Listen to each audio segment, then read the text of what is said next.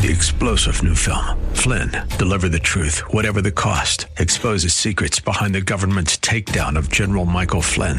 Flynn knew what the intel world had been up to. He ordered the first audit of the use of contractors. This set off alarm bells. He told the truth. He was the most dangerous person for Donald Trump to hire. They had to get rid of Flynn.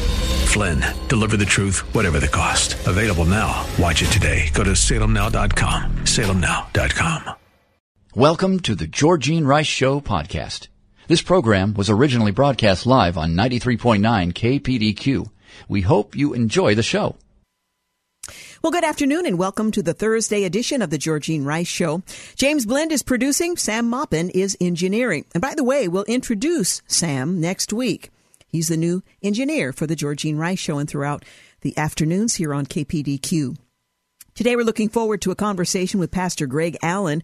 He is the pastor of Bethany Bible Church. He's also an adjunct professor at Multnomah University. We're going to talk about footprints of Christmas that are found throughout the scriptures and his advice for this season that will leave all of us not exhausted, but rather fulfilled and joyous up to and through the Christmas celebration. That's coming up in the second hour of today's program. But first, we'll take a look at some of the day's news. An advisory panel to the Centers for Disease Control unanimously voted to give a preferential recommendation to mRNA vaccines like those made by Pfizer and Moderna over the one-shot Johnson & Johnson vaccine due to rare but serious blood clots. Well, the CDC temporarily halted Johnson & Johnson's vaccine in April while scientists investigated the blood clots, which are known as thrombosis with some other syndrome, the name of which I won't attempt to mispronounce. Regulators eventually decided that the benefits of the Johnson & Johnson vaccine outweigh the risks, but the FDA released new data this week showing that more cases have occurred in summer and fall. Well, women between the ages of 30 and 49 are most affected by the blood clotting issue at a rate of 1 in 100,000 shots. There have been 9 deaths linked to the Johnson & Johnson vaccine through September. Only about 16 million doses of that particular vaccine have been administered in the U.S. compared to about 470 million doses of Pfizer or Moderna vaccines. The recommendation now goes to the CDC director, Rochelle Walensky, for final approval. I mentioned it's been some weeks ago that there were some 19 Haitian missionaries from the U.S. That had been taken hostage by gangs there in Haiti. Well, we learned today that all of the kidnapped U.S. missionaries are now freed. 2 were released earlier. The remaining 17 have now been released. Well, these missionaries who were kidnapped 2 months ago in Haiti have been freed, Haitian police and the group said. A spokesperson for Haiti's National Police confirmed that with the Associated Press that the hostages had been released, but did not immediately provide additional details. We don't know, for example, how they're doing. We glorify God for answered prayer. The remaining 12 hostages are free. Christian Aid Ministries, the ministry they were associated with, said in a statement, "Join us in praising God that all 17 of our loved ones are now safe." Well, the Ohio-based group said it hopes to provide more information later. "We're feeling great," said Ron Marks, minister of Hart Dunkard Brethren Church in Hart, Michigan, whose members included some of the hostages. Carlton Horst, a member of the Hart congregation, said church members received a text message this morning, from someone connected to the situation that all of the hostages had been released. A mother and 4 of her children who belonged to the church were among the hostages. Horst, who is friends with the family, said the church is rejoicing and he's elated that portion of things is finally over. Just praise the Lord for that. Well, the missionaries were kidnapped by the 400 Mawozo gang on the 16th of October. There were 5 children in the group of 16 U.S. citizens and 1 Canadian, including an 8-month-old. Their Haitian driver also was abducted, according to a local human rights organization. Well, 2 of the hostages were released in November, you might recall, and 3 more earlier this month. They were not identified, but members of the Hart congregation told local media in Michigan that the 2 were from Hart. Well, in addition to Michigan, the hostages are from Wisconsin, Ohio, Tennessee, Pennsylvania, Oregon, Ontario, Canada. According to the missionary group, today is the day that we have been hoping for, praying for, and working so hard to achieve. That's a quote from Congressman Bill Huinga, whose Western Michigan congressional district includes Hart.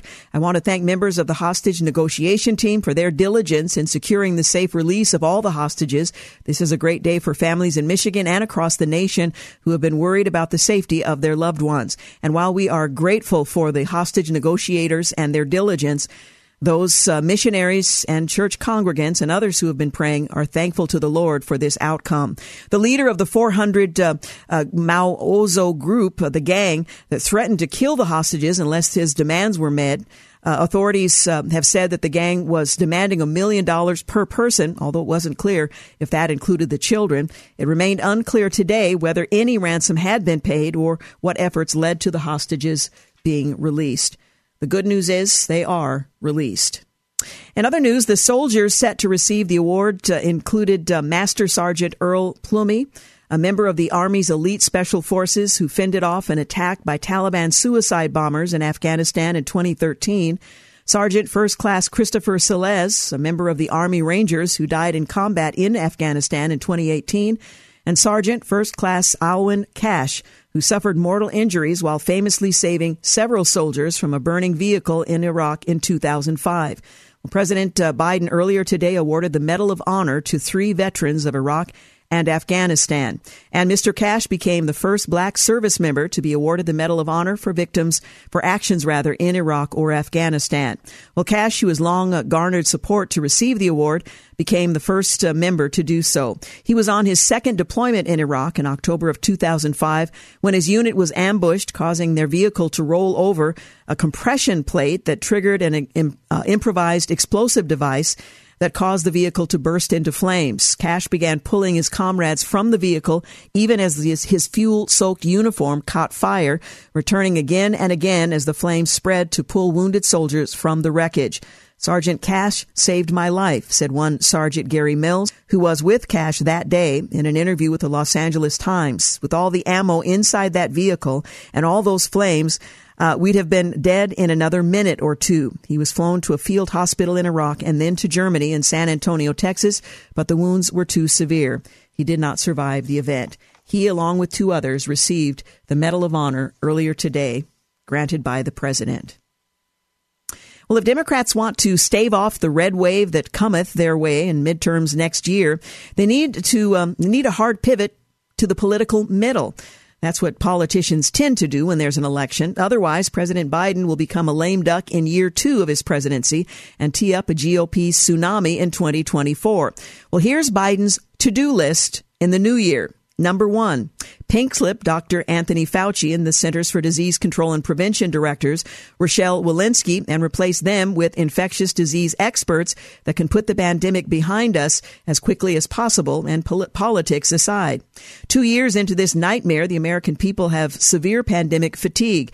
This means every day we're still forced to wear masks and be subjected to other endless COVID-19 restrictions is a reminder that oh-so-smart Democrats are no better at managing the pandemic than the former Republican administration they criticized. The inconvenient fact is more Americans have died from COVID-19 on Biden's watch than former President Donald Trump's. As if that really matters. If that failing trend continues another year, Democrats are toast come midterms. Well, there may be other reasons for that, but there's one observation.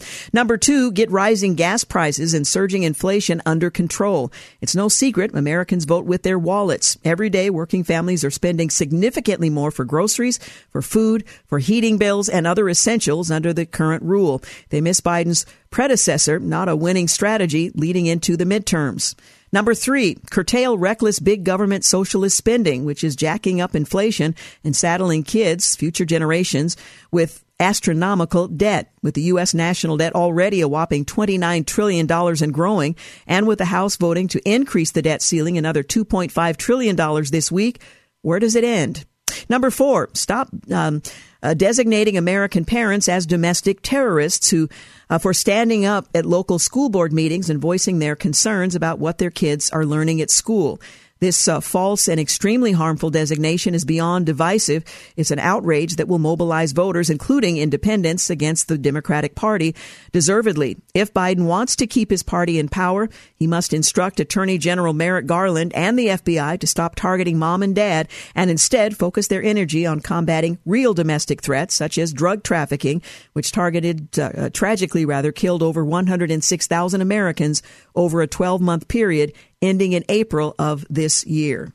Well, some things to think about heading into the next year's election. You're listening to The Georgene Rice Show. Quick break. We'll be back. Just a reminder, Pastor Greg Allen from Bethany Bible Church will join me to talk about footprints of Christmas in the Scriptures. So stay with us. You're listening to The Georgene Rice Show podcast. It's aired on 93.9 KPDQ. We're back. You're listening to The Georgene Rice Show. Coming up on our second hour, looking forward to a conversation with Pastor Greg Allen of Bethany Bible Church. We're going to talk about footprints of Christmas found in the Scriptures and some advice to help all of us approach the season in a way that will be edifying and gratifying. That's coming up in the second hour of The Georgene Rice Show. We've been talking about the president's to-do list in the new year. If the president wants to be reelected in the 2024 elections. Number 5 on that list, bring all remaining Americans home from Afghanistan and hold those responsible accountable for the botched withdrawal. The 13 U.S. military personnel that were needlessly killed in Kabul last summer deserve justice. Number 6, get tough on communist China and work with our allies to hold them accountable for their role in the pandemic and subsequent cover-up. If the U.S. doesn't address where and how the COVID-19 pandemic began, including Fauci and the National Institutes of Health, and their reported role in funding gain-of-function research, then we are sitting ducks for the next pandemic. China must also be held to account for its human rights abuses of the Uyghurs and its manufacturing and distribution of illicit chemicals used by drug cartels to make fentanyl, not to mention its escalating threats to seize Taiwan. Number 7, don't allow Russia to invade Ukraine. If the Biden administration rolls over, that will send a signal to China to take Taiwan and encourage other foreign enemies to misbehave as well. One shudders to think of the humanitarian costs, global instability, and threats to democracy that will ensue. Number 8, secure the southern border. An open border is a national security threat. If the flow of fentanyl and other deadly drugs into our communities isn't alarming enough, the porous border is also a point of entry for would-be terrorists, drug cartels, sex traffickers, and other nefarious actors. Now, I'm not suggesting everyone who crosses the border illegally falls into that category, but it certainly is exploited by those who fall into those under those headings. The president's top responsibility is to protect the homeland, which means that every week that thousands of unvetted and unvaccinated individuals enter the country, the president and his border czar, Veep, are failing to do their jobs. Number 9, address the spiraling homelessness crisis in cities across America. If Democrats secure the border, then there will be less fentanyl and other deadly drugs entering our communities, which means less drug addiction and other mental health struggles exacerbating the crisis. Fewer illegal drugs equals less homelessness. This isn't rocket science. And finally, number 10, rein in the far-left woke radicals entering too much power or exerting too much power and control within the party. Most Americans are moderates and turned off by extremists on either side of the aisle. Biden would be wise to be moderate, as he promised he would be on the campaign trail. His administration and party veering too far left is tanking his approval ratings and his vice president's. Until Team Biden pivots to the center, their poll numbers will continue to sink, fueling continuous negative press coverage. A failure to resolve these issues will empower the GOP for years to come. Well, it's inflation. That's what they're saying. We're going to win in 2022. That's what President Biden said, promised the Democrat National Committee at its holiday party. I want to tell my Republican friends, get ready, pal.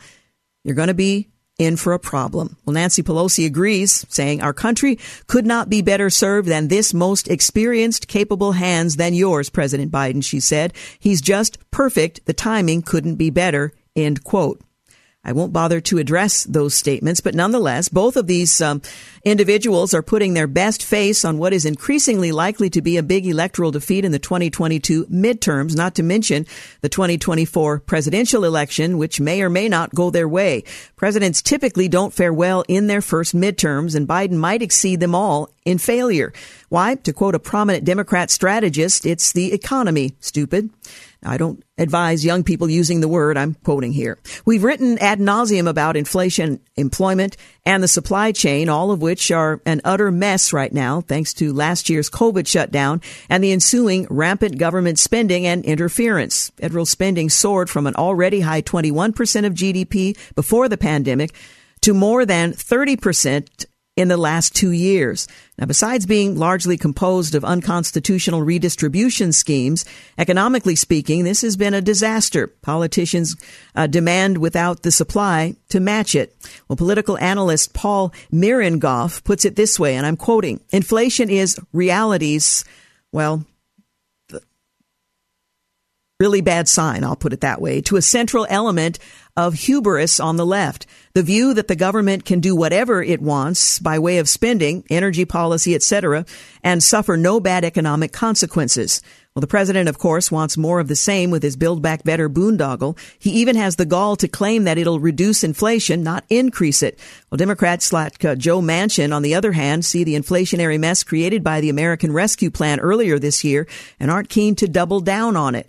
When the president isn't pitching more government spending, he's doing things like having his EPA tweak the renewable fuel standard to require more ethanol in our gas, other than eroding older car engines and destroying lawn equipment while decreasing miles per gallon, as well as raising both gas and food prices even further. What's not to like?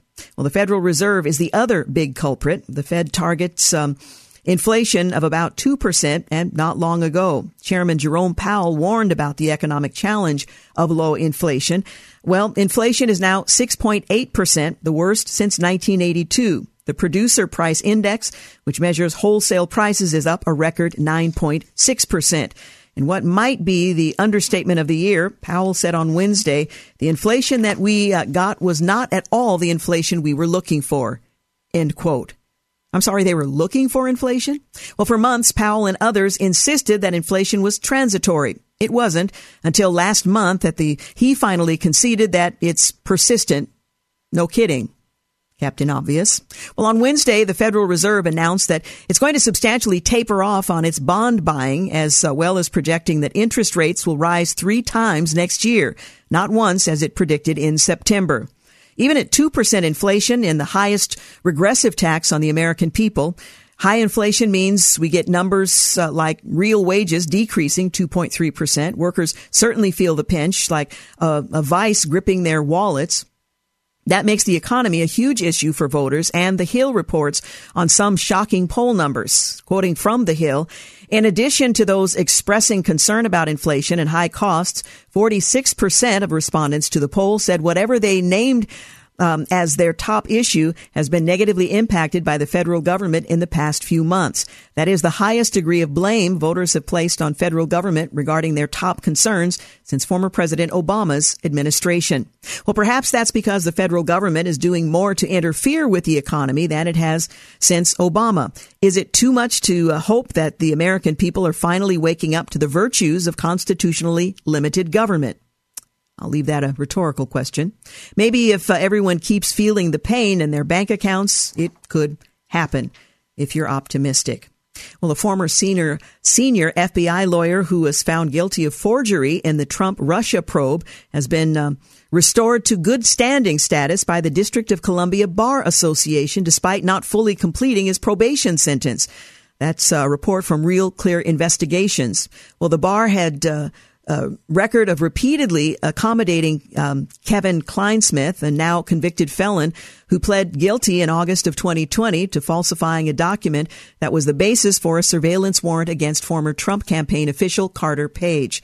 After receiving a 12-month probation sentence, which he first agreed to, Kleinsmith was expected to have his attorney designation stripped. However, the D.C. Bar, and again, not altogether surprising, didn't pursue that course of action despite long-standing precedent surrounding lawyers committing crimes in legal matters. Well, the bar didn't proactively pursue disciplinary action against him either until 5 months had passed since he pled guilty. And Real Clear Investigations had raised media awareness of the scandal. Well, following the public attention, the bar then conducted a review of Kleinsmith's case, temporarily suspending him in the meantime. Well, they have now determined to restore his good standing status in the District of Columbia. So I guess crime does, in some cases, actually pay. Well, Omicron cases in the U.S. are expected to increase soon, according to the Centers for Disease Control. The White House is confident schools will remain open, however. The question is whether or not some of the teachers' unions will allow that to happen. We'll get into that in just a few moments, as well as other top news issues. So stay with us. Also coming up in the second hour of today's program, Pastor Greg Allen from Bethany Bible Church. We're going to talk about Christmas and where we find its footprints in the scriptures. We'll be back. You're listening to the Georgene Rice Show podcast. It's aired on 93.9 KPDQ. Hey, welcome back. You're listening to the Georgene Rice Show. Coming up in our second hour, Pastor Greg Allen from Bethany Bible Church, Footprints of Christmas Found in the Bible. That's coming up in our second hour today. Well, Omicron cases in the U.S. are expected to increase soon, according to the CDC. The White House is confident schools will remain open, however. Speaking at a White House COVID-19 task force briefing on Wednesday, the Centers for Disease Control and Prevention Director Rochelle Walensky said that she expected reports of Omicron cases in the U.S. to increase in coming days. The variant of concern has been detected in at least 36 states, and agency data based on national genome sequencing analysis shows the Omicron variant is estimated to represent around 3% of coronavirus cases in the U.S., including higher estimates in New York and New Jersey.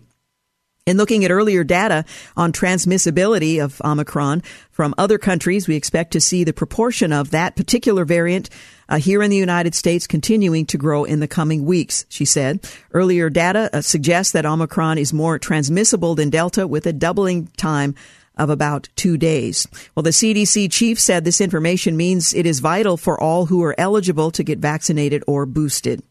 In other developments, outgoing National Institutes of Health Director Francis Collins raised eyebrows singing about post-pandemic life. Wearing a suit, playing his guitar, singing the song, the lyrics of which he wrote himself, to the tune of Somewhere Over the Rainbow. Someday after the pandemic is what he sings. California medics refused to enter a care center to help a man in cardiac arrest due to some COVID-19 law, according to police. Cornell goes to red alert and canceled a graduation ceremony after a student's Omicron outbreak. And 5 governors have called on the Pentagon to rescind the COVID vaccine mandate for National Guard members. The NFL is discussing a COVID policy change for boosted players, those who have had the vaccine and the booster shot. The Great Plains and Midwest have been slammed with severe storms and suspected tornadoes. Severe storms, possibly including tornadoes, struck Great Plains and upper Midwest states on Wednesday, according to reports. Affected states included Kansas, Nebraska, Iowa, Minnesota, and Colorado.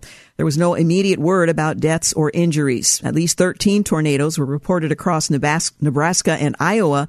The National Weather Service reported, and winds in those states and Kansas topped 70 miles per hour in many areas. Both the severity and the timing of the weather was unusual, according to meteorologists from the area. To have this number of damaging windstorms at one time would be unusual any time of year, the weather tracker said.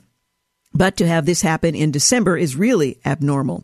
Wednesday's damage came just days after similar destruction hit states including Kentucky, Illinois, Missouri, Tennessee, killing more than 85 people, the AP is reporting. In other developments, President Biden says the federal government will cover 100% of Kentucky's emergency work for the first 30 days. And aunt remembers her 9-year-old niece who was killed in the Missouri tornado in an emotional interview. Well, following storms and record rainfall, cleanup is underway in California, and a Kentucky man rescued his wife and sister-in-law from a candle factory that had been demolished by a tornado. Another Kentucky candle factory worker spoke out, saying the tornado survivors will hold a candlelight vigil.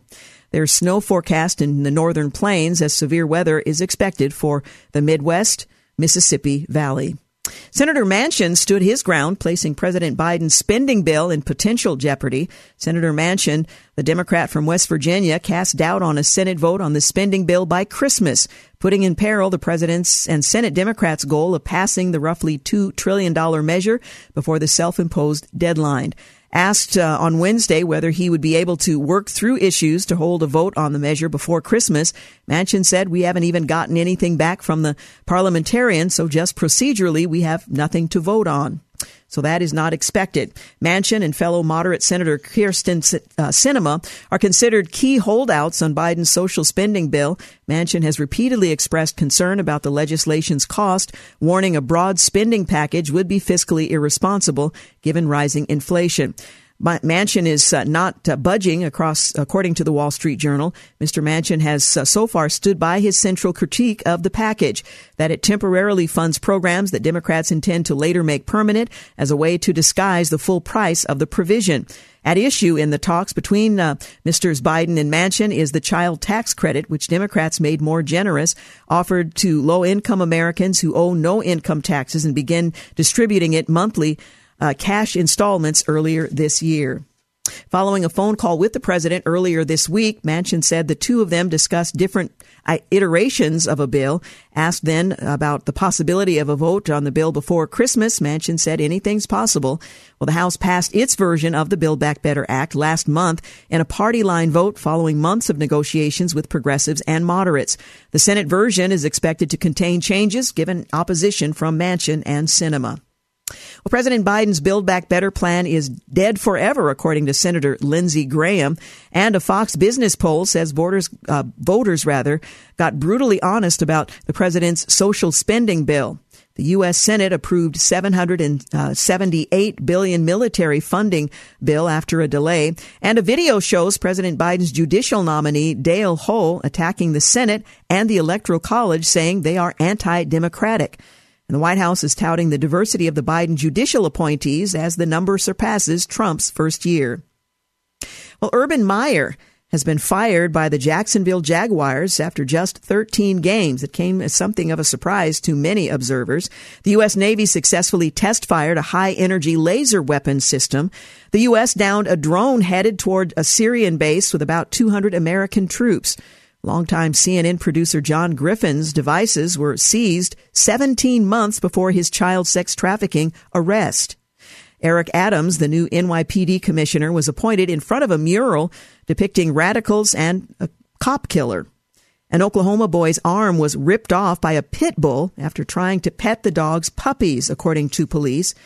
The siblings of a missing Washington girl, Oakley Carlson, age 5, said their sisters was no more and had been eaten by wolves. I'm not sure of the ages of the siblings, but that's the story they're giving. A Missouri school district is on the hook for $4 million for not letting a transgender student use her desired restroom, which would have been the boys' room. Bruce Springsteen, he sold his masters and music publishing to Sony for $500 million. The Fed signals several interest rate hikes in the coming year. Well, a Senate Democrat killed passage of a ban on China's imports made by slaves. Senator Ron Wyden, the Oregon Democrat, stopped the vote Wednesday in a bid to extend President Biden's child tax credit that's been making direct payments of up to $300 per month to parents as part of the COVID-19 relief. Senator Wyden's move marks the latest in a series of obstacles for the Uyghur Forced Labor Prevention Act, which authorizes sanctions against companies that facilitate the forced labor of Muslim minority groups, including Uyghurs, in Xinjiang, and prohibits imports from the region unless Customs and Border Protection determines that no forced labor was used in its production. Senator Wyden's top corporate donor, by the way, is Nike. Tom Cotton says John Kerry's lobbying worked. Democrats just blocked a bill to ban imports made from slave labor in China. Remember this next time Democrats talk about human rights. End quote. 1 million Afghan children are expected to die this winter. The abandonment of Afghanistan grows more troublesome by the minute. There is a catastrophic collision of events taking place right now in the country following the withdrawal of U.S. troops and the takeover by the Taliban. The economy is tanking, banks are closed or limiting access to funds, overseas assets are frozen, foreign aid from America, Europe, and others that kept the country afloat and its hungry Fed has been frozen, salaries are unpaid, and unemployment is through the roof. These issues are on top of the pandemic and the severe drought the country is facing. The UN warns as many as 90% of the population could be in poverty by next year.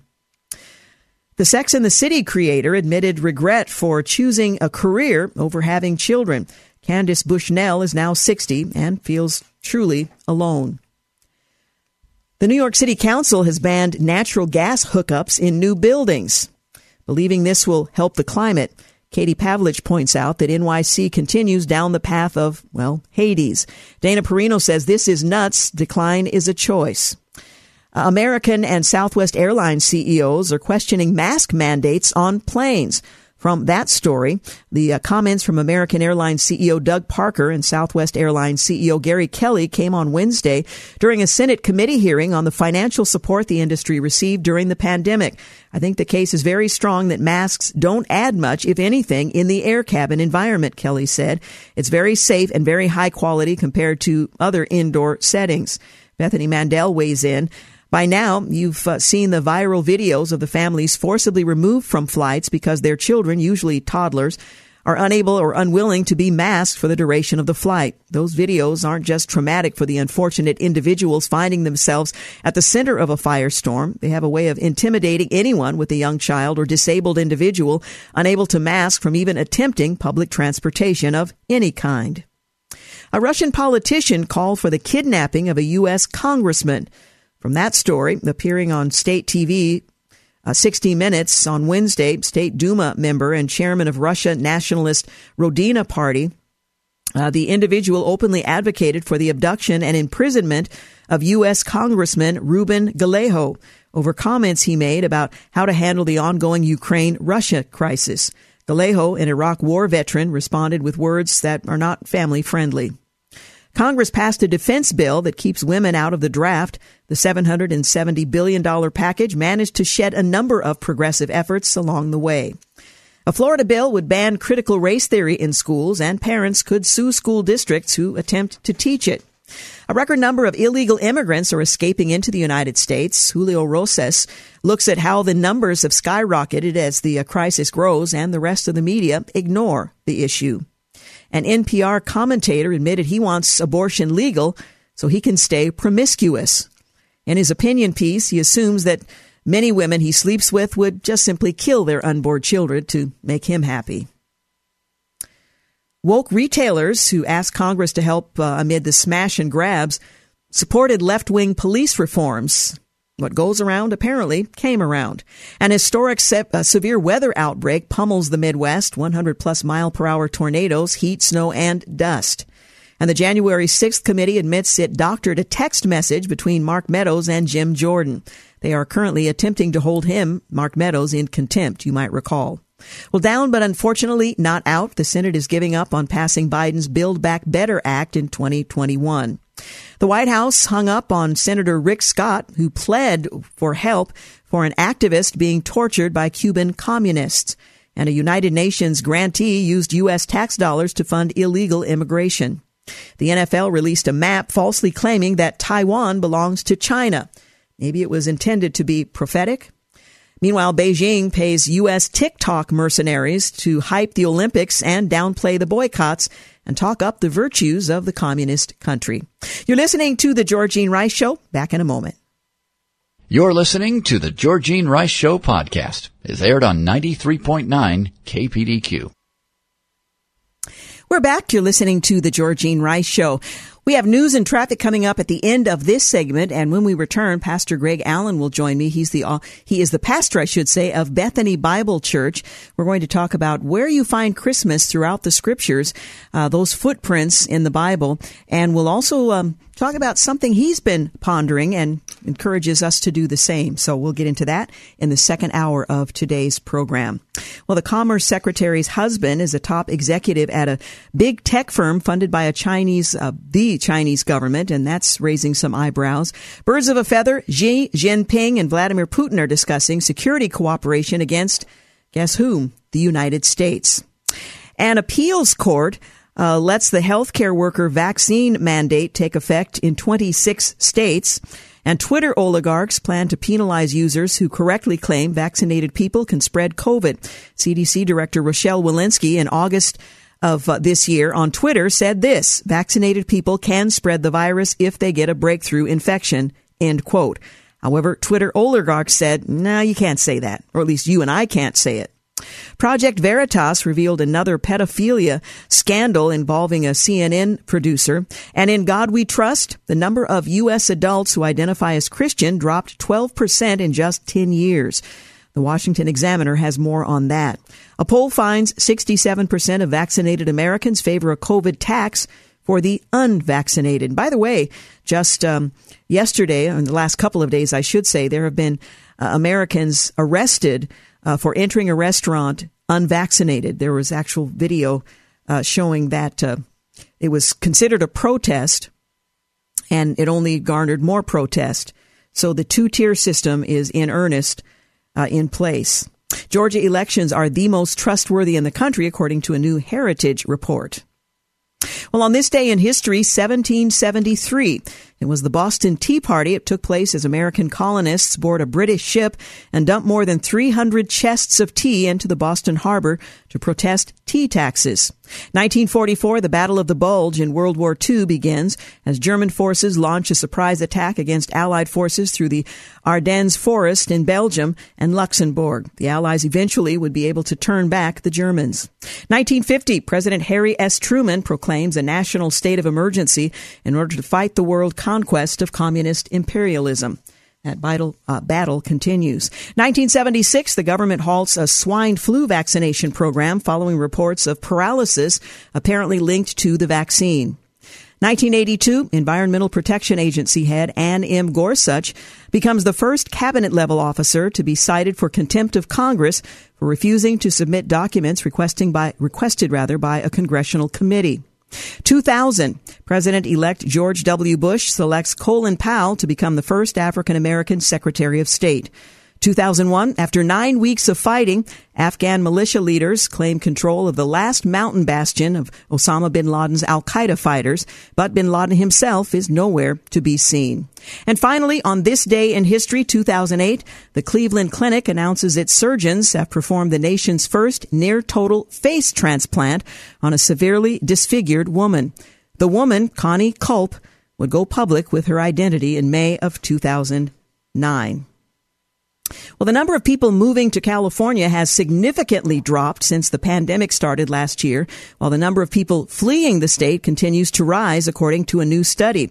I guess I was a little bit surprised to see that entrances had fallen so much. It wasn't so much that we saw it in a particular area. For me, the surprise was that this was a statewide phenomenon. So writes the co-author of the study from the California Police Lab, Evan White. The study found a 38% decrease in people moving to California at the end of September of this year compared to the end of March of last year, where the pandemic was at its height. The study found a 12% increase in residents moving out of state. White noted that while the spiked exodus from the state is notable, the drop in people moving to the state is a bigger story. He said the biggest changes were in San Francisco, the Bay Area. There was a 45% decrease in entrances from other states in the Bay Area and 12% increase in residents leaving for other states. Sacramento County, home of the state's capital, saw a 33% decrease in people moving in and a 13% increase in people leaving for other states. Overall, all regions of the state saw anywhere from 25 to 45% decline in out-of-state entrances. Well, many American cities are suffering, or rather setting records for crime these days, thanks to in large part to the Black Lives Matter crowd, i.e. Democrats fomenting unrest and resentment. But there's another villain with whom conservatives are all too well familiar, George Soros. Well, the WABC radio news team went to work to investigate, and they began by telling the tale of Darrell Brooks, the Waukesha assailant who murdered 6 people after being released from prison on just $1,000 bail by a Soros-backed DA, John Chisholm. Well, Chisholm's sympathy for the criminal class and apparent indifference to those who obey the rules of civilized society reflects the philosophy of the billionaire investor who helped finance his election and those of many other progressive district attorneys across America, George Soros. It's no secret that Soros, with an estimated net worth of $8.6 billion, has been financing a multitude of progressive left politicians and causes for years. It's also no secret that electing radical, criminal-friendly district attorneys is at the top of his list of priorities. Soros-backed DAs in major U.S. cities have instituted brazenly lax enforcement policies that have helped unleash an unprecedented wave of crime across urban America. Interesting observation. We've got news and traffic coming at the top of the hour, and when we return, Pastor Greg Allen with Bethany Bible Church, we're going to look for Christmas in the Scriptures, so stay with us. You're listening to the Georgene Rice Show podcast. It's aired on 93.9 KPDQ. Well, good afternoon and welcome back. You're listening to the second hour of the Georgene Rice Show. I recently had a conversation with Pastor Greg Allen about Christmas, and he sent me what I thought was a brilliant response to some of the questions that I had on the subject. And I've invited him to join us today to talk about the footprints of Christmas in the Bible. I think many of us, we look, of course, to the Gospels, the Gospel of Luke primarily, but others as well, to remind us of the event that took place of the birth of Christ. But all of Scripture is replete with examples and explanations as to why Jesus was to come, what the purpose of his coming might be. And when I mentioned the subject to Pastor Greg Allen, who is the pastor of Bethany Bible Church, he put together what I thought was a brilliant outline of the very thing I had spoken to him via email about. So I've invited him to join us here today to talk about footprints of Christmas in the Bible and something that he's been reflecting on that might help all of us as the Christmas holiday is approaching. Pastor Greg, thank you so much for joining us. Thank you for having me on, and Merry Christmas. Merry Christmas to you, too. Well, as I mentioned, I had, through email, sent you a couple of ideas that I've been pondering for Christmas, and you returned to me what I thought was such a tremendous response to the question of looking for the purpose of Jesus coming throughout Scripture, not just those that we're familiar with. And you came up with a phrase that I think you've been thinking about for quite some time that I wanted to give you an opportunity to share with our listeners. You said that you've been thinking about Christmas and a phrase keeps coming to your mind. Can you share that with our listeners?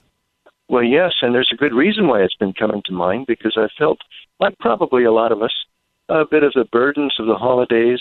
You know, we all want to celebrate Christmas, and we want to be able to do at the same time all of the things that we think ordinarily need to be doing. But the phrase that keeps coming to my mind is do less, but reflect more. And that's been something that I've been thinking a lot about and trying to do, although my wife will tell you I must not be trying hard enough. But I just thinking about when we have the Christmas holiday coming along, there's so many different things that we feel kind of obliged to do. And just to be able to have the freedom to say, you know what, I'm going to do less of those incidental things to Christmas and really concentrate more on the meaning of Christmas and really reflect upon it. Yeah. Marilyn was telling me the other day, my wife, that she was reading about a gentleman from another country. She couldn't recall which country he was from, but he was Muslim, and he was staying with a host family here in the United States. And it was Christmas time, and he thought that he'd really like to be able to just kind of jump into that holiday and learn about it. And so he was all in. He wanted to go to all of the celebrations, participate, and hear the stories. But the thing that he said was really interesting. He said, when I look at the wonderful holiday you celebrate, but then I look at all of the stuff you do with it, it almost seems like a part-time job on top of your regular job. And that impacted me, that there's more than we need to do during Christmas, and sadly, it keeps us from reflecting on Christmas as we should. You know, this year I've ended up doing less. I didn't put the Christmas lights up on the house. I didn't put all the decorations up in the house. And I'd like to say it's because I was mindful of the very thing you've just described. I just didn't have the energy to do it. I still feel like I'm kind of recovering from a challenging year. And so I just wasn't able to do as much. And it's forced me, I think, to think more deeply And again, I wish I could say I was mindful and this is the decision I made. I was just in the store with a close friend the other day, and I was walking through the aisles and looking at all the beautiful Christmas things that were available for purchase. And I turned to her and I said, this has nothing to do with Jesus. You know, so much of what I'm seeing here, it's beautiful, it's lovely. I'd love to have that in my home. I'd love to put that up, but it has nothing to do. The Savior was born, and most of the people, you know, rummaging around this stuff with me have no idea. And I think what you're saying is so poignant. Many of us have been forced to slow down a bit because of circumstances outside of our control, the pandemic being one of them. I hope we'll seize the opportunity to really see the value of reflecting more, as you suggested. Well, yes, we're in a similar situation. As you recall, my wife, Marilyn, has had a chronic illness for several years, and that's prevented us from being able to do a lot of things. And praise God, now she's doing better. She's feeling a little more strength, and she's able to decorate the home in the way that I could never do. I was terrible at it. But she's able to do more, but there's more energy, I suppose, to do more, but I've been finding I don't want to do more. Now that we're not forced to kind of par back, I want to par back willingly. Yeah. And just to be able to enjoy the significance of the holidays. We get so busy with it that we just lose touch of it. And it's good to be able to do that, even if it's somewhat forced upon us. Yeah. If our busyness prevents us from fully appreciating all that God has done for us through his Son, and we are followers of Jesus, it also robs us of the energy we might have to share that tremendous truth and opportunity with others who have no idea. You mentioned that this Sunday you're planning on asking your church family to enjoy the words of John 1, verses 1 through 5. Can you share those with us? Yes. This is, to my mind, the premier passage about Christmas. And I just think of these words. These words are they're the words of God, God's words to us. But just the beauty of them alone. In the beginning was the Word, and the Word was with God, and the Word was God. He was in the beginning with God. All things were made through him, and without him nothing was made that was made. In him was life, and the life was the light of men. And the light shines in the darkness, and the darkness did not comprehend it. And by the way, I'm reading there from the New King James Version, that word, the darkness did not comprehend it. You can translate that. The darkness did not overcome it. And I hadn't noticed this before, but that's put in the past tense. The darkness did not, and cannot, and will not. And when you see, and will not, and I don't want to. I want to be careful how I say this, but there's so many things that encrust themselves around this holiday that have nothing to do with it. It's almost like the darkness hiding it, but it can't. And so there's just this personal resolve. You know, it could even be that we could say the enemy of our souls gets us so busy with stuff that we're not paying attention to the meaning anymore. But by God's grace, the darkness does not overcome it. Yeah, and I think that, as you pointed out, I think that is oftentimes by design. We're not doing wrong things. We're not doing bad things. We're just distracted and not taking the opportunity to embrace the most important thing. And that robs us of the tremendous joy and gratitude that ought to spring from us during this season. And again, the impetus to share with others the virtue of that light that we have enjoyed. You know, going back to that phrase, do less but reflect more. Given what we're saying here, I think we have to be intentional about it. We have to make a personal decision to do less. And when I think of that, I think doing less, I'm good on that. I'd like to do a whole lot less on this. But if that's where I stop, I'm missing the point. The reason I need to do less is so that I could do more of the right thing, and that is to reflect on the significance of Christmas. I read John chapter 1, verses 1 through 5, but verse 14 is really where it seals itself down for us. And that's where it says, and the Word became flesh and dwelt among us, and we beheld his glory. The glory is of the only begotten of the Father, full of grace and truth. And it just seems so important that we make sure we do what is needed. I mean, there are things to do, but make sure that they are the right things to do, and make room, make plenty of room to reflect on the wonder that God the Son became flesh and walked on this earth as one of us to save us, and to not allow ourselves to miss the glory of that. If we did nothing else, that's plenty. Yeah. Absolutely. We're talking with Pastor Greg Allen. He is the pastor at Bethany Bible Church. We're talking about footprints of Christmas in the Bible and perhaps doing less in view of reflecting more. We'll continue our conversation in just a moment, but I do need to take a quick break. Again, you're listening to The Georgene Rice Show. We'll be back in a moment. You're listening to The Georgene Rice Show podcast. It's aired on 93.9 KPDQ. We're back. You're listening to The Georgene Rice Show, and I'm continuing my conversation with Greg Allen, pastor of Bethany Bible Church. We had a brief, I guess it was an email conversation in which he wrote back to me what I thought was a brilliant exposition on this season of Christmas and the footprints that we find in Scripture of Christmas that we are worth remembering and pondering through this season. In your email, you wrote, we find that this wonderful truth, and you're referring to the Scripture in John that you just shared with us, that God sent his only Son to dwell among us in human flesh is a truth that leaves its footprint all over the Bible. Christmas is the great presupposition of Scripture. It was forward-looking hope of the Old Testament prophets, and it was backward-looking affirmation of the New Testament. I love the way you put that, because Christmas and the coming of the Savior, Emmanuel, God with us, is all throughout Scripture. Yes, it is. In fact, Jesus made that point to us in the end of the Gospel of Luke. I'm turning to it real quickly here, where he was with his disciples after the resurrection, and he talked with them, and he said, let's see where it is. He spoke to them about all of the things that were written to him about him in the Scriptures. He opened their understanding that they might comprehend the Scriptures. And he said, thus it is written, and thus it was necessary for the Christ to suffer and to rise from the dead.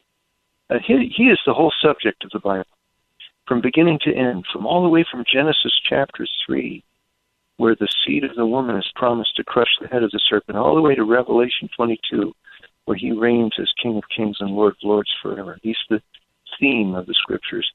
And I would say, from the standpoint of human experience upon this earth, it is Christmas that is the great presupposition of all that we discover about God's relationship with man on earth. The fact that God, the Son, became one of us, took our sins upon himself, and died in our place, and lives so that we might live through him. He is the great theme. So Christmas really is essential to it says in the passage that we read earlier that Jesus Christ is the light of man. He's the life which is the light of men. And there is no other but him. That's right. You make the point, again, in the email you sent to me, you always keep in mind that none of it can make any sense if we don't remember what Luke tells us at the very beginning of his gospel, that as the angel told Mary in Luke 1:35. Can you read that for us? Do you have it handy? Oh, yeah, I sure do. Well, yeah, the idea there is in reading, let me back up a little bit. I've been reading through the Gospel of Luke in my personal time, and I'm always impressed whenever I read the Gospel of Luke. I think it's supposed to be true of all the Gospels. But when I read the Gospel of Luke particularly, I read the stories of Jesus' compassion and his mercy, the amazing miracles that he performed and the ways he helped people and served and demonstrated great power, all of it presupposes something that was stated at the very beginning. And none of it makes any sense without this. It tells us that the angel Gabriel came to Mary and told her that she would bear a son, and she asked the question, how could this be, since I do not know a man? And the angel told her in Luke chapter 1, verse 35, the Holy Spirit will come upon you, and the power of the highest will overshadow you. Therefore also that Holy One who is to be born will be called the Son of God. And that is the explanation for everything else that we read in the story of Luke about the life of Jesus and his ministry to us, and his resurrected life as well. So often I think we think about, and I'm overgeneralizing, but we think about Christmas and the baby in the manger without taking advantage of what we now enjoy, and that is the completed Scripture, the full story. First of all, why he came. It wasn't just for the beauty of that simple birth, but the story, the backstory, if you will, the plan that God had from the very beginning.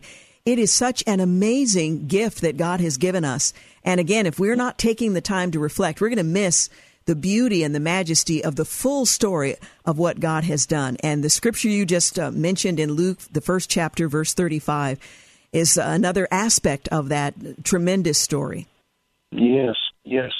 It just amazes me how many people think only of the baby. Mm-hmm. The baby's kind of safe, you know. The baby, it's wonderful. It's a marvel to think that God became so weak and so frail and was born into humanity, but he grew, he lived a sinless life. He lived a sinless life for you and me. He didn't do it for himself. He lived it for me and you, and then he died in our place for our sins which we committed against him. And so the story of the baby is just the beginning. The Gospel of Luke is wonderful in telling us the life of Jesus and the amazing things he did, and none of them would make sense without Christmas. Thinking about, for example, there's the story of how when Peter threw out his net, I always love this story. Peter threw out his fishing net at the command of Jesus. He had been fishing all night, nothing. And Jesus told him, cast your net over there. And Peter said, okay, I'll do it. And he threw the net out and caught a great catch. And then he fell before Jesus. And I don't mean to be irreverent, but I'm grateful that Peter didn't fall before Jesus and say, work for me. He said, Lord, depart from me, for I am a sinful man. He came to realize who it was he was standing before. Yes. How can that be explained except that he is God in the flesh? And he left his fishing business and then followed Jesus from then on. Or there's a story about the centurion. Did you ever notice that centurions in the Bible are always amazing? They're always remarkable men. Mm-hmm. Yes. And the centurion comes to, calls for Jesus to come and heal a servant of his. And as Jesus is making his way there, the centurion sends some of his other servants and said, don't come to the house. I'm not worthy to have you come. But he said, just speak the word. I'm a man under authority, and I know how authority works. I say this, and they go do it, and I say that, and they go do it. You just speak the word. He said, say the word, and my servant will be healed. And it happened. Just as Jesus granted the man what he asked for. And how could that be done? Except this is God in flesh. Or this always amazes me. There's the story of how Jesus was walking along in the city of Nain. There was a woman a widowed woman whose son had died, and the funeral procession was walking by. Jesus just walks up and kind of ruins the funeral. He just walks up and stops the casket, places his hand on it, and the boy rises up, and he's alive. And the people who saw it said, quote, a great prophet has risen among us, and God has visited his people. Only explainable by the fact that he is God in the flesh. There's that time when he stood up in the boat in the storm, and he commanded the waves, and they were still. And it describes the disciples as being afraid and marveling, and they said to each other, who can this be? For he commands even the wind and the water, and they obey him. That's because of Christmas. Or the man at the tombs. Jesus visited the Gadarenes, and there was that man who was indwelt by an army of evil spirits. And the man, when he saw Jesus, cried out. I guess I'd say the man with a demonic army in him had some kind of credibility when he said this. He said, what have I to do with you, Jesus, Son of the Most High God? I beg you, do not torment me. And when Jesus commanded, the spirits came out of him, and he was well. Only the Son of God can do that. So it all points back, in my mind, when I'm reading the story of the Gospel of Luke, or any of the Gospels, it all points back to amazing announcement that the angel made to Mary, or that the shepherds heard in the fields, that this is the Son of God in human flesh. Mm. It always amazes me that it was just another night in Bethlehem when these events took place, that the promise God made at the beginning of time was being fulfilled, and most of the world was just going about its business. Who knows what they might have been doing at that time, and yet God made a promise and kept that promise on that night, and it was the beginning of the unfolding of a tremendous story that resulted in our having access through the Son, this baby in a manger who lived a sinless life, having access to the throne of grace where you and I can approach boldly because of what Jesus has done. That only comes from knowing what the Scriptures teach and understanding the full meaning, the fullness of Christmas, God keeping His promise, which He explained throughout the Old Testament, and further explained through the New. It's such a fascinating season, and we stand to miss the tremendous gift if we are distracted by other things. You know, we call it the footprints of Christmas through the Bible, and the footprints are also left in everyday life. And if we're distracted by all of the trinkets of Christmas, and we're not looking down to see the footprints and where they lead, we'll miss it. Yeah. Now, you mentioned something earlier I wanted to go back to. You were saying that in your personal Bible study, now you are a pastor, you're a shepherd, you're an adjunct professor, you're a man of the cloth, if you will. And it may surprise some of our listeners to know that you have a personal time in the Scriptures for your own soul's sake. I wanted to just talk a little bit about the importance of being in God's Word. And for someone such as yourself, we might assume, well, he's above that. He just teaches others. But it's an important part of your walk that you spend time in God's Word. Every single day, my wife Marilyn and I would say for the past 43, 44 years now, we've created a little journal sheet where we just write every day the passage, the Scriptures that we're reading, and the passage and what God has to say from us in that passage. We do that individually. But I would say that's been the greatest habit of my life. Mm-hmm. That's been the greatest mainstay I can think of. I have a habit of trying to keep up with it as best I can, of reading 2 chapters from the Old and 1 from the New. You mentioned that I work at Multnomah University, and that's one of the things that the students I get working with, I try to get them to do the same thing. Get a Bible with a couple of ribbons in it, put 1 ribbon for the Old Testament, mm-hmm. 1 for the New, and just read 2 chapters from the Old, 1 from the New. Do that every day, and in a little over a year, you've read through the whole Bible. But no, it's the greatest habit, and we're talking about making sure that we are doing less so we can reflect more. Making sure we protect that time in God's Word, especially at this time of year. I'm thinking of the person who might say, well, I've read the Bible. I read through it once, maybe twice. The Scripture describes the Word as living and active and sharper than any two-edged sword. As a pastor, why is it important, if I attend church and I'm hearing you speak as a pastor or others around the community, why is it important for me to take time daily to open God's Word, to open my heart, and to read, to give the Holy Spirit access to teach and guide and so on? Why is it important for me to do that on a regular basis? I think probably the best way to think of it is the difference between processed food and just the original good stuff, If I'm reading somebody's already been chewed food, I'm not getting the nutrition from it.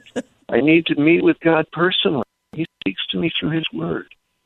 And if folks listening in would just give it a try, you find that it's a habit that makes all the difference in the world, and you can't not do it.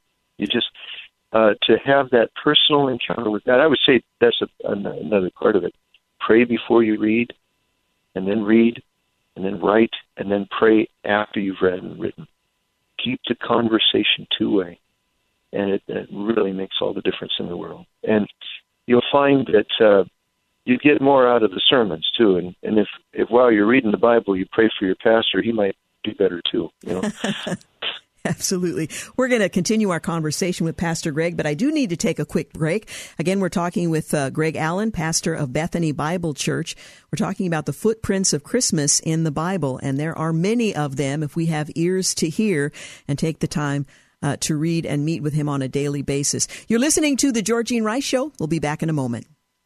You're listening to The Georgene Rice Show podcast. It's aired on 93.9 KPDQ.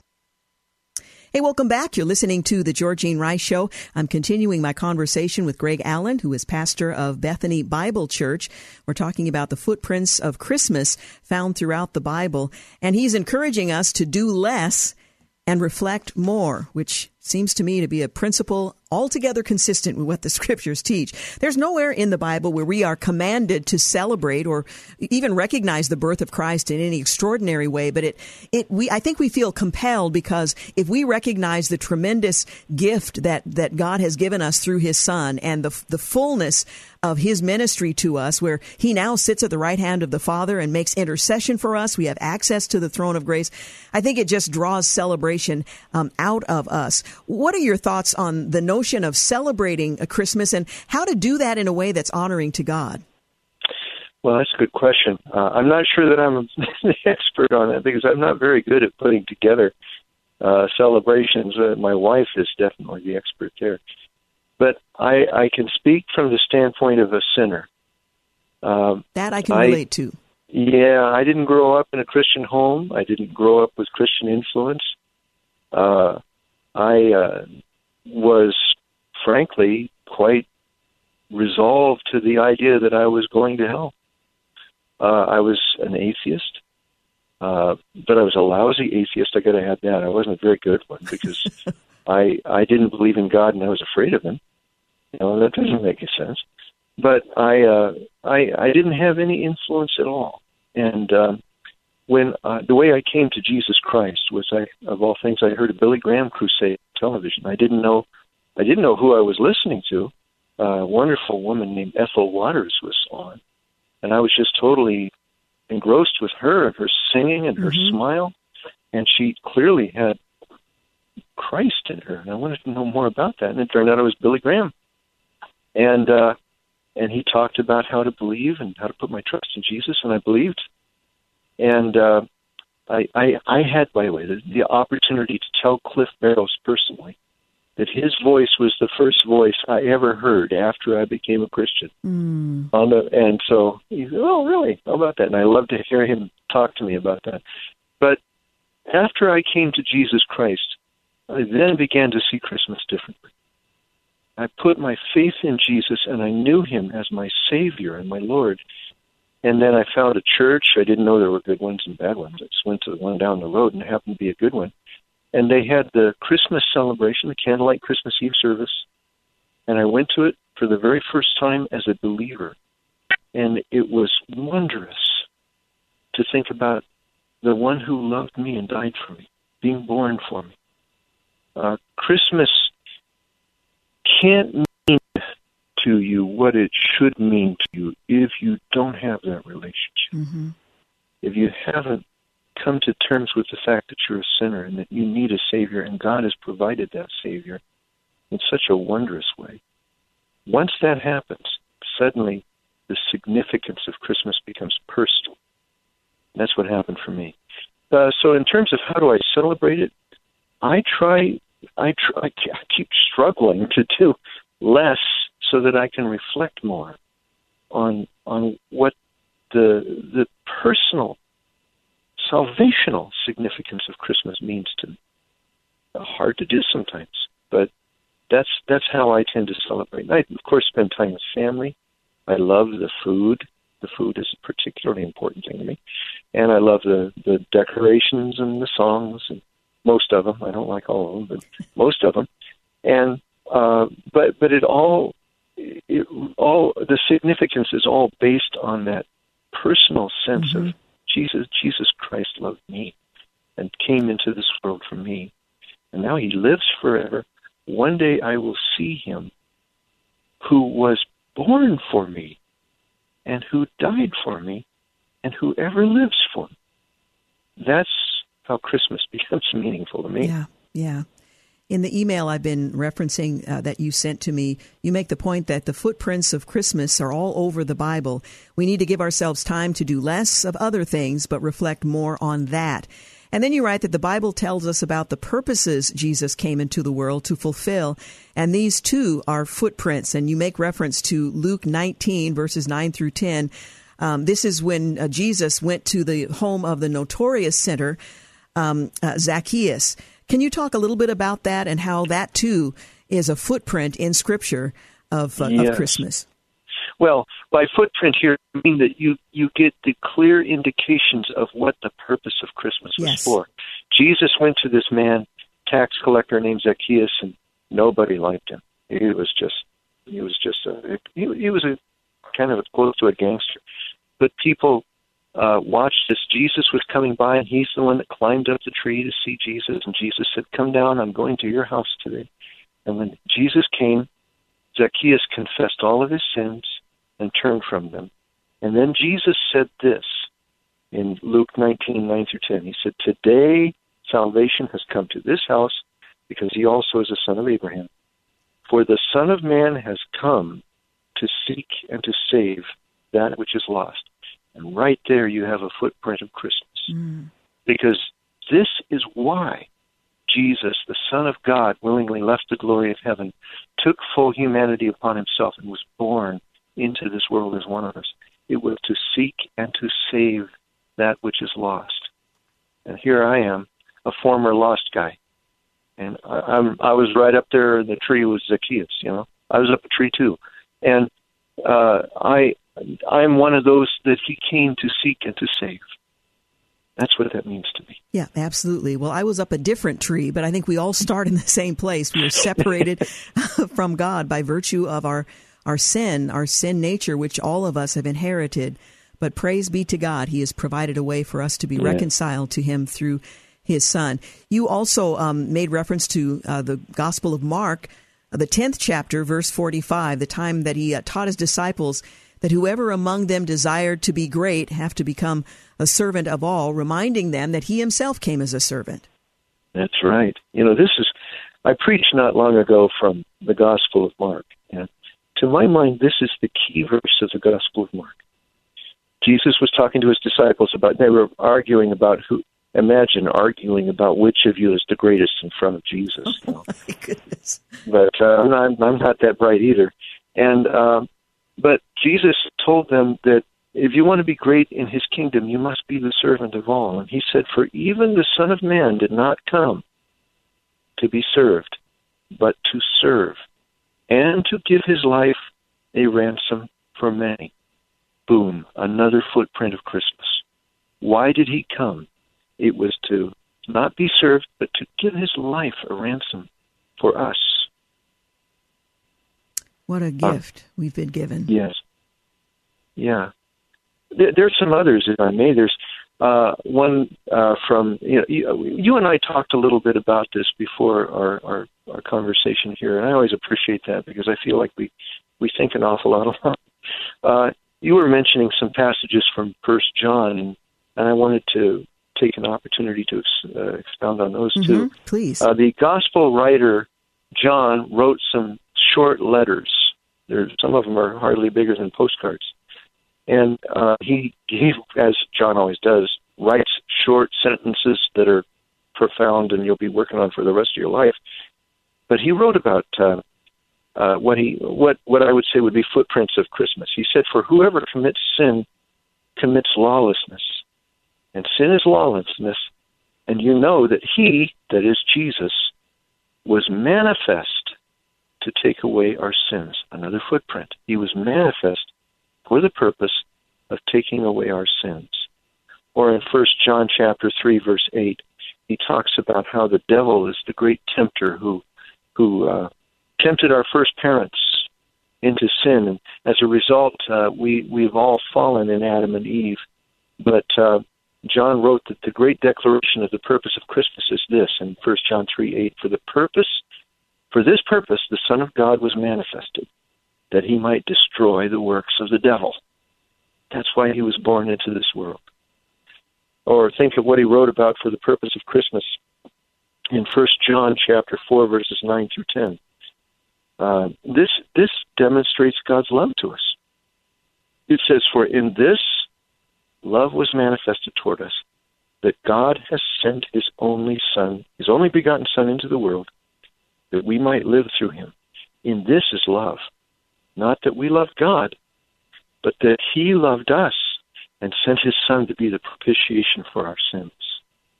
In other words, the great demonstration of God's love is that he took the first step. He took the initiative to send his Son for us. I'm so grateful that he did. Yes. And these are little, I don't know if footprints is the best way to put it, but the footprints of Christmas are all over the Bible. Yeah. It's marvelous. Yeah. We're going to take a quick break, but we'll be back to wrap things up with Pastor Greg Allen with Bethany Bible Church. We're just talking about the value of doing less and reflecting more and looking for footprints of Christmas in the Scriptures. You're listening to The Georgene Rice Show. We'll be back in a moment. You're listening to The Georgene Rice Show podcast. It's aired on 93.9 KPDQ. Hey, we're back. You're listening to the final segment of the Georgene Rice Show, and I'm continuing my conversation with Pastor Greg Allen from Bethany Bible Church. He's also an adjunct professor with Multnomah University. We're talking about the footprints of Christmas that are found throughout the Scriptures, and just how meaningful Christmas is if we find ourselves and deliberately, intentionally do a little bit less in order to reflect more. You made mention earlier, Pastor Greg, that Christmas and the significance of it really started when you came to a relationship with Christ, that it's a wonderful, warm holiday for the most part for people who set it aside to celebrate as a cultural event, but actually coming to faith in Christ made all the difference in terms of recognizing the true meaning and value of Christmas. Can you talk a little bit about that and the best way to celebrate Christmas, particularly for those who may not fully understand what you mean by that personal relationship? You know, that reminds me of a story that I heard once about a fellow who was really into weddings. He thought weddings were beautiful, and he thought they were wonderful. He liked to collect the wedding announcements. He liked to kind of collect wedding paraphernalia and things like that. But he said, it's interesting, though, that with all of the stuff that I have about weddings, somehow there's just something missing. Well, he wasn't married. And that could affect that, you know. And I think in the same way with Christmas, that the story of Christmas is the story of a person, a divine person, a wonderful person, who in love condescended to step into condescended is maybe a hard word to use, I don't know, but he left from so high and so glorious and so lofty a place to come to this earth filled with sin and filled with darkness. He truly did take the furthest step down to reach to us and enter into this world as one of us. And if I don't have a relationship with you, that doesn't mean what it should. I don't have a personal investment. And so I really believe that the way to understand the significance of Christmas is by placing our faith in who Jesus is and what he has done for us. You know, we've talked earlier about the footprints of Christmas as it's found in the Scriptures. I would suppose that the greatest scriptural footprint, if we may put it that way, would be a passage of Scripture that I think is probably the best-known passage of Scripture in the whole Bible. Mm-hmm. And that's John 3:16, and let's add verse 17 there.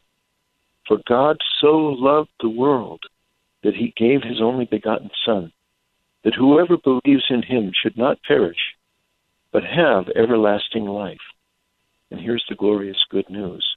For God did not send his Son into the world to condemn the world, but that the world through him might be saved.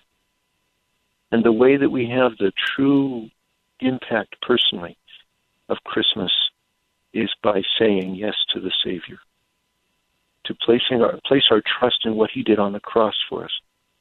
Let's include Christmas, to acknowledge that he transitioned from that great height into glory to this earth for us and was born a helpless infant, one of us without sin, so that he might bear our sins in our place on the cross. Christmas is significant because of the cross.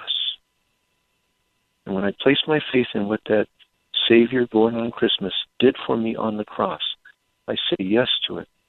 I say, yes, I believe that Jesus died for me, and I accept his sacrifice for me. Then I am washed clean of my sin. I'm made welcomed into the very presence of God as his child. Life, anew, eternal life begins. I am born again. And suddenly everything, including Christmas, takes on a new significance. I think that's the best way. If you want to put it this way, we become a great footprint of Christmas on this earth by saying yes to Jesus Christ. Yes. You know, there are lots of words like wonder and joy that are applied to this season, and people try their hardest to muster up that intention. I want it to be joyous and wonderful. I think I've mentioned here before, I was in one of the grocery stores not long ago, and Joy to the World was playing in the background, and two shoppers were going at it with some frozen meat because one of them wanted the, this is such an odd juxtaposition because you have Joy to the World playing in the background, people who are preparing to celebrate the holiday season, and they're literally fighting one another with frozen meat. And they had to call in additional personnel to separate the two. And I thought, that's kind of the world's effort to muster up this feeling of warmth and joy that falls short. But you're absolutely right that when you have a relationship with Christ, it makes all the difference. It doesn't really matter if there's tinsel on the tree. I mean, it's nice that it's there. It doesn't matter what you get in terms of gifts. It's nice to get wonderful gifts that you were hoping for, but it doesn't really rest in any of that. And I can hear a Christmas carol, one of the sacred hymns played just about anywhere, and I'm immediately transformed into a heart of gratitude and wonder, thinking about what Christ has done. Yes, yes. It's so sad to hear that, I laughed when you told that story, but it's kind of absurd. But there's the whole of a life that is lived that way, missing the point completely. I suppose that's a way to describe how some people have experienced Christmas. They've missed the point. And by God's grace, we catch the point, and we experience that renewed sense of wonder.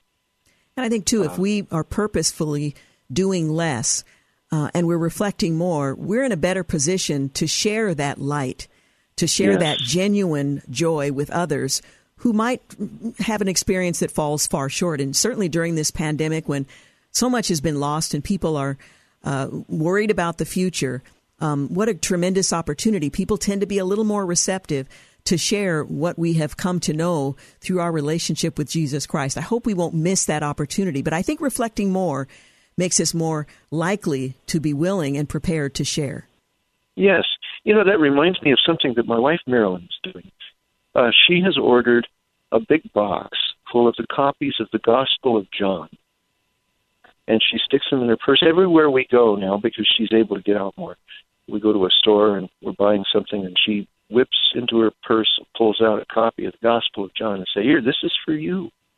And she gives people the Gospel of John. A great way to pass this on is perhaps to get a copy of the Gospel of John and just hand it to somebody and say, by the way, you might want to read the first 5 verses. That really tells you what Christmas is all about.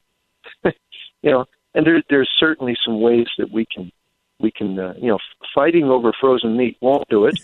We can still celebrate Christmas by passing on the significance of it and the message of it from God's own word. Yeah, what a great idea. Well, Pastor Greg, it's always a pleasure, and today is certainly no exception to have you with us. And Merry Christmas to you and your sweet wife, Marilyn. Well, thank you, and Merry Christmas to you and Dan and to your wonderful mother. Thank you so much. Again, Pastor Greg Allen, pastor of Bethany Bible Church, talking about the footprints of Christmas in the Bible. You're listening to The Georgene Rice Show. We're out of time. I want to thank James Blend and, I can't think of Sam's last name, Maupin. And Sam Maupin, we'll introduce him next week. for engineering today's program, and James for producing as well. Thank you for making the Georgene Rice Show part of your day, and have a great night. Thanks for listening to the Georgene Rice Show podcast. If you'd like to download a podcast of the show or would like more information on today's guests, please visit the show at kpdq.com or on Facebook. Follow the show on Twitter at GRice Show and like us on Facebook. And join us live every weekday at 4 for more critical thinking for critical times on 93.9 KPDQ. 3-star General Michael J. Flynn, head of the Pentagon Intelligence Agency, knew all the government's dirty secrets. He was one of the most respected generals in the military. Flynn knew what the intel world had been up to. He understood its funding. He ordered the first audit of the use of contractors. This set off alarm bells. The explosive new documentary, Flynn, Deliver the Truth, Whatever the Cost, uncovers the facts behind this scandal. Flynn told the truth. He was the most dangerous person for Donald Trump to hire. I find out the worst enemy that I'm going to face in my life is right here in America. They took my assessment and they wanted me to change it. And I was like, I'm not changing it. They had to get rid of Flynn. With in-depth interviews, archival footage, and never-before-seen personal records of the man behind the headlines. I just felt like I was drowning. Flynn, Deliver the Truth, Whatever the Cost. Available now. Watch it today. Go to salemnow.com. salemnow.com.